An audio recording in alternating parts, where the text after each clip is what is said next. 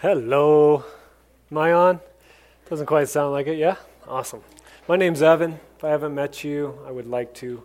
I say that every time, but man, it's genuinely true. There's a reason that I'm up here, and it's not just to teach you the Bible, it's to just come alongside you and encourage you, just get to know you. That's more of a pastor's role than just teaching the Bible. It's to come alongside somebody's life and encourage them in whatever situation they might be in. Before we hop into the passage that we're going to be looking at tonight, I kind of want to just make an announcement. The bulletins, though they're small, they're packed with such good things. The one that I want to pinpoint tonight is small groups. We have a small group launch next Wednesday, I guess this coming Wednesday, September 26th. It's at 5:30 down here. We're going to have some food and then gather together and just brainstorm what it looks like to have a good small group.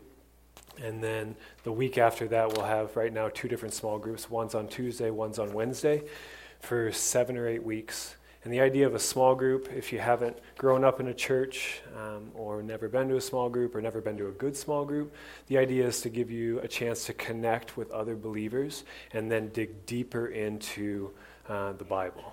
It's really simple, but it's profound. The things that I've learned most, the deepest experiences I've had in my faith have come through small groups. Not listening to a person talk for 30 minutes, 95% of which I forget, but it's rather getting together and discussing and processing and building relationship and community. So that'll start next Wednesday, and then the actual small groups after that. If it's something you're interested, come and talk to me. There's also a sign-up form in the back table. It'd be nice to get a head count. So we're halfway through a series that we entitled Loving God and Loving Others, individually and collectively. We spent the first 2 weeks looking at how important community is to love God well and to love others the same way we love ourselves. Last week, Ben started off like a 4-week part looking at the spiritual disciplines. And the idea behind doing this, behind this entire series, is to show us the tools that God has given us so that way we can live the way we were created to live. The greatest commandment, according to Jesus, is to love God with everything you are. That is why you were created. Second one is similar, to love your neighbor in the same way that you love yourself. That is our purpose. Right? Our individual purposes stem out of those, but those are the foundational spots that our purposes begin. So we looked at prayer last week. We're going to look at fasting this week. But the idea of spiritual disciplines, what's so important is this idea of intentionality. It's so easy for us to coast through life on autopilot. Wake up, drink our coffee, read our devotional, eat breakfast, rush around all day, come home, have dinner, hang out with the family, zone out, go to sleep. The next day, we do it all again. So often our lives are set on repeat, and we simply operate out of our routine, out of what we know is normal. And I know this can be good. Our lives can be filled with such good things that bring us joy and passion. But when we function only in what is normal, easy, or natural, then we can miss out on the new things that God desires to bring into our lives. New mindsets, new belief systems, new experiences. And I've found that one of the only ways to break out of routine is through being intentional. We come up with ideas for change, desires to do things different, but they simply stay ideas. In order to transform desires into reality, we must decide to be intentional about bringing them to life. Our current series is focused on God's most basic commands for humanity, as I mentioned, the reason why we were all created. Even though this is our basic design, to do it well requires us to be intentional. Just like the desire to get better grades, to lose weight, to pay off debt, to climb the rank within your business. The only way to bring it to genuine fruition is by figuring out specific ways to approach it and then setting our mind and our time to make it happen. Now, when it comes to loving God and loving others, I do not believe there is a formula that we must all follow. But God has given us various tools that allow us to move more fully into knowing and loving him and to genuinely loving others. We started this series by looking at the importance of community. Like I said, last week, Ben began the discussion of spiritual disciplines. He examined biblical meditation and prayer. Tonight, we're going to jump into the idea of fasting. Next week, I'm going to look at generosity and serving. The week after that, the idea of practicing the disciplines collectively. Our hope is that we begin to better understand these tools that God gave us so that we can more fully live out the life that he has called us to live. Now, in order to give us more incentive as a community to do this, we as a church are going to do 21 days of intention. Starting October 15th, for just 3 weeks, I challenge you to join us in choosing to intentionally pursue God and love others. Whether it be through prayer, meditation, fasting, small groups, being generous, serving others, spending time with your family. My hope is that you will determine how God wants you to spend that time and then commit to doing it. Even though it is only 21 days, God often takes what is so small and insignificant and abundantly blesses it. None of these things can earn more of God's favor. If you don't believe that, come and talk to me. I will show you verse after verse that proves this. They simply put us into a better place to experience his goodness. But when we get to experience God's goodness in unique and profound ways, our lives are changed. It's what we all desire to have. It's what we've been singing about tonight. To promote the collective component, during this time we're going to have prayer right here every morning, Monday through Friday from 6:30 to 7. We will also have 3 different service opportunities, 1 per week, that we can gather together in order to serve other people. And hopefully at the end of it, I'm trying to encourage the musicians to set up a worship night on that last Friday. Please check out the downtown website. We got our own page dedicated to the 21 days. There's a video on there. There's all sorts of things that show you why we are doing it and details about it. All right. Tonight, though, like I said, this is the 3rd time I've said I want to focus on fasting. Now, fasting is defined in the Hebrew as covering one's mouth. In the Greek, it means to abstain. Most examples of fasting show people choosing not to eat a certain type of food or drink a certain drink for a prescribed amount of time. Now, a question, how many of you like the idea of fasting? Nobody. I figured it would at least be one. We got some thumbs down. All right, so how many of you, I'm guessing all of you, how many of you have fasted, right? Everybody probably has, that's why you don't like it. Right? So often, fasting is seen as something done by monks or mystics who spend their time on mountaintops. It either seems too odd or too difficult for us commoners to partake in, so the idea of fasting is quickly dismissed or forgotten. My hope tonight is that you begin to understand that fasting is something we can and should do. Now, fasting is something we see through the entire Bible. From Moses on the mountaintop with God, to David mourning the death of his child, to Esther and the Jewish people standing against Haman's desire to commit genocide, to Jesus in the wilderness for 40 days, to the apostles looking for where they should go next. We see it over and over and over. It seems to be a way in which people seek God's direction and desire to go into deeper places with him. Now, in order to better understand why we fast, I want to look at Matthew 9:14 through 17. It'll be behind me on the screen. I don't want to enable you in your laziness, but this is the nature of our culture, right? It's not your fault. Yes, I am making fun of you. All right, Matthew 9:14. Then the disciples of John came to him, that's Jesus, saying, "Why do we and the Pharisees fast often, but your disciples do not fast?" And Jesus said to them, "The wedding guests cannot mourn as long as the bridegroom is with them, can they? The days will come when the bridegroom is taken away from them, and then they will fast. No one sews a piece of unshrunk cloth on an old cloak, for the patch pulls away from the cloak, and a worse tear is made. Neither is new wine put into old wineskin. Otherwise the skin bursts, and the wine is spilled, and the skins are destroyed. But new wine is put into fresh wineskin, so both are preserved. All right, my hope is to really get you to understand some of the intricacy of this passage. And just know this is my interpretation, but my hope is that you walk away desiring to dig deeper yourself. So the first thing I see from this passage about fasting, that it is not to be seen as a proof of one's righteousness. Fasting is not to be seen as a proof of one's righteousness.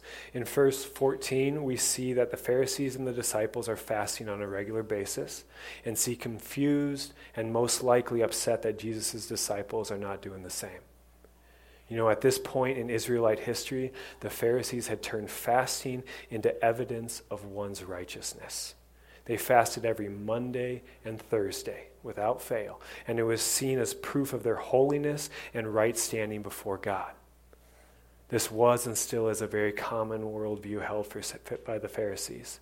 They choose specific things like fasting, tithing, observing the Sabbath, and elevate them to a standard by which other people should be judged.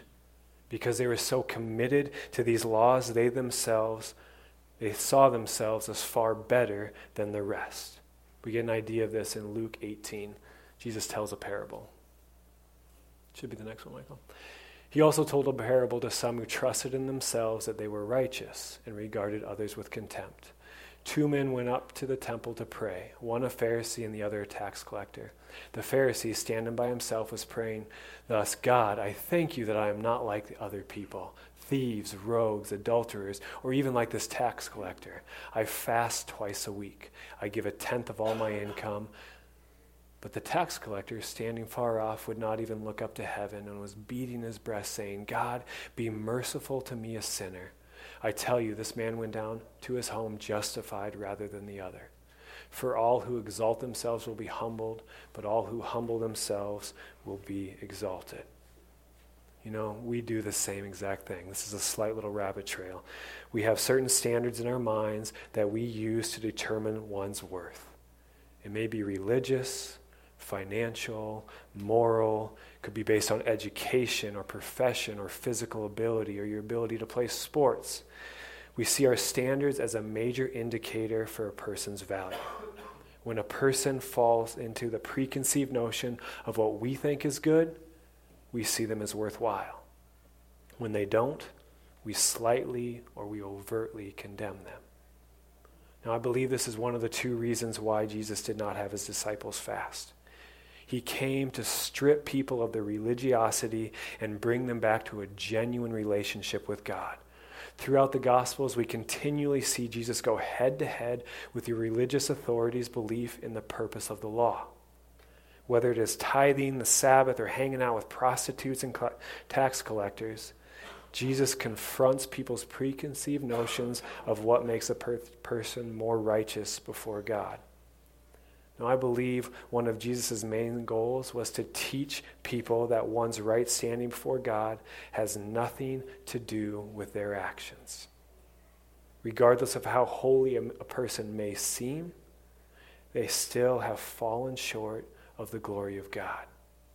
Jesus came to show us that we are reconciled to our Creator and remain connected to Him for all times, no matter what we do, through faith and faith alone. Our righteousness, holiness, or right standing before God comes only through us believing that Jesus died as a sacrifice for our unrighteousness. John 14:6, you've heard this one before. Jesus said, "I am the way, the truth, and the life. No man comes to the Father except through him." Doesn't matter what you do, how often you fast. It has nothing to do with living up to the standards that you have for what is worthwhile. Now, if you decide to be a part of the 21 days, we must keep locked in on this. By committing to prayer, fasting, biblical meditation and study, generosity, serving, whatever, we are not doing this to earn God's favor. We are not doing this to appear more holy to those around us. Check out Matthew 6:16 through 18. One of the few verses on fasting. And whenever you fast, do not look dismal like the hypocrites, for they disfigure their faces so as to show others that they are fasting. Truly, I tell you, they have received their reward. But when you fast, put oil on your head and wash your face. Take a shower, so that your fasting may not be seen by others, but by your Father who is in secret. And your Father who sees in secret will reward you. The spiritual disciplines have nothing to do with gaining more of God's love or the approval of others. So why do we do them? This is why the Pharisees did it, which is wrong. So why do we do them? This is the second thing I want you to know about fasting. Fasting is a way to honor God above all else. Let's go back to Matthew 9. Look at 15 and on. And Jesus said to them, the wedding guests cannot mourn as long as the bridegroom is with them, can they? The days will come when the bridegroom is taken away from them, and then they will fast. No one sews a piece of unshrunk cloth on an old cloak, for the patch pulls away from the cloak, and a worse tear is made. Neither is new wine put into old wineskin. Otherwise the skins burst, and the wine is spilled, and the skins are destroyed. But new wine is put into fresh wineskins, so they are both preserved. So we see Jesus give us two different analogies to answer the people's questions and their indignation about his disciples not fasting. I just love the way Jesus answers questions, through story or through questions. Through these two, I think he tells us why we should fast. We'll just kind of pick them apart. The first word picture, the idea of the bride and the bridegroom, would have been an extremely profound word picture for the people of Jesus' day. He states that his disciples are the wedding guests and that he is the groom. If you look at Hosea 2, Ezekiel 16, Jeremiah 2, God refers to Israel as his bride and that he is her husband. He declares that he looked upon her in love, swooped down and rescued her, and then she ran away from him to seek out other lovers. This is one of the very few times that Jesus openly declares that he is God. Now, due to the fact that God is in their midst, the disciples don't have to mourn by fasting, as Jesus says in verse 15. In the Old Testament, larger groups of people commonly use fasting as an expression of physical expression of sorrow and repentance. Think about Jonah, which we're going to be studying in October, and the Ninevites. When Jonah came and pronounced God's judgment, what did the Ninevites do? They fasted in order to remove God's judgment. In the book of Joel, we see Israelites doing the exact same thing. Blow the trumpet in Zion, sanctify a fast, call a solemn assembly. There we go. Gather the people, sanctify the congregation, assemble the ages, gather the children, even the infants at the breast. Let the bridegroom leave his room and the bride her canopy. Between the vestibules and the altars, let the priests, the ministers of the Lord, weep. Let them say, spare your people, O Lord. Fasting was used to show God how sorrowful they were in order to reveal their repentant heart and hopefully change his desire to judge. But when Jesus arrives, everything changed. This is what Jesus is referring to in verses 16 and 17 of Matthew 9. No one sews a piece of unshrunk cloth on an old cloth, right? Neither do they put new wine in old wineskin. Now, thinking about the context of this passage, Jesus is teaching about the new and old ways of viewing fasting. The old cloak and the wineskin are the old ways that people used to approach fasting. Abstaining from food so that God will have pity and maybe show mercy. But with Jesus comes a new reason to fast. And this is what I want us to see. He brought the new patch and the new wine. Fasting is no longer seen as a way to seek God's mercy. God's total mercy has been fully revealed and can be fully received through faith in Jesus' death and resurrection. Fasting is now a way to express one's intense desire to have more of the goodness that Jesus already brought. In verse 15, Jesus states that once he was gone, the disciples, his followers, Christians will fast. Now, this is not a command, but it's a strong suggestion. If you ever wonder if God wants us to practice fasting, here you go. My disciples will fast. But not in the way that the Israelites used to.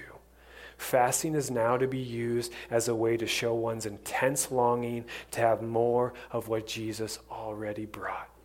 Now think about what the disciples and those around them got to witness and experience while the bridegroom roamed Israel. The sick were healed. The dead were raised. People were unlocked from their bondage to guilt and shame. And the disciples received a God-given purpose and contentment. And the goodness of God was poured out in exponential ways through Jesus. Now, when he ascended into heaven, you can imagine how the disciples longed for him to return. Fasting was a way for them to express this intense longing for Jesus to come back. And it is for us as well. Even though we didn't get to meet Jesus face to face, many of us have gotten to experience his life-changing power. We've been given hope in hopeless situations, freedom from addiction and destructive tendencies, wisdom on how to love people well and the power to do it, which has brought life to broken relationships. Instead of simply remembering the times of goodness that God gave us in the past, we are called to intensely long for more of his life-changing power. Last week, Ben examined the Lord's Prayer when Jesus is teaching his disciples about prayer. Jesus states that we are to ask God to bring his kingdom, for his will to be done on earth as it is in heaven. Now think about the fact that God is the source of all that is good. That means we are called to long for his goodness in our lives and the lives of those around us. The more that we long for it, the more aware we become of what God is in the midst of doing and the way that he is calling us to bring his redemption to a broken world. And fasting is a way to express this type of longing. Now, why? Why could abstaining from food or alcohol or coffee, that one makes some of you nervous, or TV or internet or sex be a way to express our longing for more of what Jesus brings? By willfully not partaking in some form of the essential in order to seek God and his goodness, we are boldly declaring that we trust in God instead of food and pleasure. That God is the only source of genuine good in our lives. That even having our daily needs met does not compare with the desire we have for the one who made us. Now, while one is fasting, they not only strip away the reliance on some type of necessity, they replace it with a dependence upon God. Hear that, that's crucial. Fasting is not simply about removing the things that we need from our lives. It is about exchanging them with an intentional pursuit of God. When one is abstaining from food and they feel hungry or it's lunchtime, they take that time in which they would normally eat and they pursue God through prayer, meditation, biblical study, worship. In doing this, they declare that God is their provider and that they trust that he will give them the energy to live life well.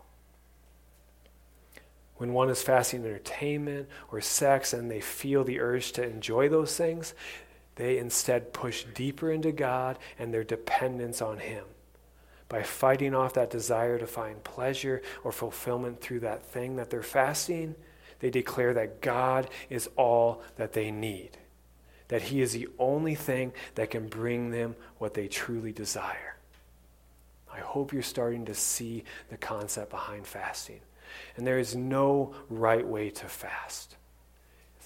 Right? It could be, you could pull away from a certain type of food like Daniel did. You could pull away from all food like a lot of people did. You could pull away from all food and water like Paul did, right? Or you could pull away from some form of necessity, like I've already mentioned, TV, internet, sex, whatever.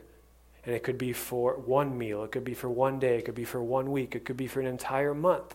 Right? There's no set formula. The important thing with fasting is that you are doing it so that way you can show God that he means more to you than anything else. When a person is willing to proclaim their dependence on God in such tangible and intentional ways, I have found through my own experience that one's heart, the center of their being, falls in line with their spirit or their soul. During times of constant prayer and fasting, our minds and our emotions, what makes us who we are more open to God's influence. During these times of intentionally making God our priority, our lives are primed to be deeply changed. I feel like our lives are similar to a kid sitting in the midst of a carnival. There are so many shiny and noisy things all around us. And what we desire to do is simply chase whatever catches our eye at that moment. From one booth to the next, to the ride, to the booth, whatever. And eventually we start to realize, man, they do not live up to what I hoped they would live up to. They do not do for me what I wanted them to do.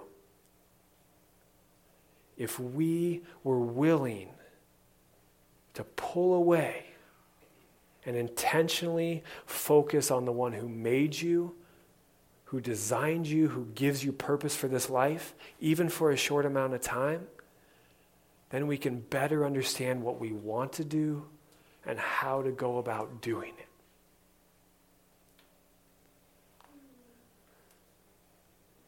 it. As I wrap up, I just really want to encourage you to think and pray about the 21 days of intention. Pray about it. Pray about what God wants you to do to love him better, to show that he is your priority, and to love others better during a 21-day period. You got 3 weeks before it even starts. But it's through this style of intention, through this type of living, that you can look back, years to come, you can look back at this time and realize something changed. Realize that it was in that moment that I made God my priority, that I recognized a deep-seated misbelief, or I started loving him more in the way I wanted to, or I was able to reconnect him with my wife and kids like I never thought I'd be able to, or I was given direction for how I was going to live. Like I said, in those 21 days, it's so small and short, God brings such intense amounts of blessing when we do the insignificant. As the musicians come up, I encourage you just to pray with me right now. God, we love you because you are a creator. We love you because you gave us today. We long to know you more. Spirit, show us how to do that. Show us individually how to make you more of our priority, how we can express that longing that we have for you. It's you we trust, because without you we have nothing. Amen.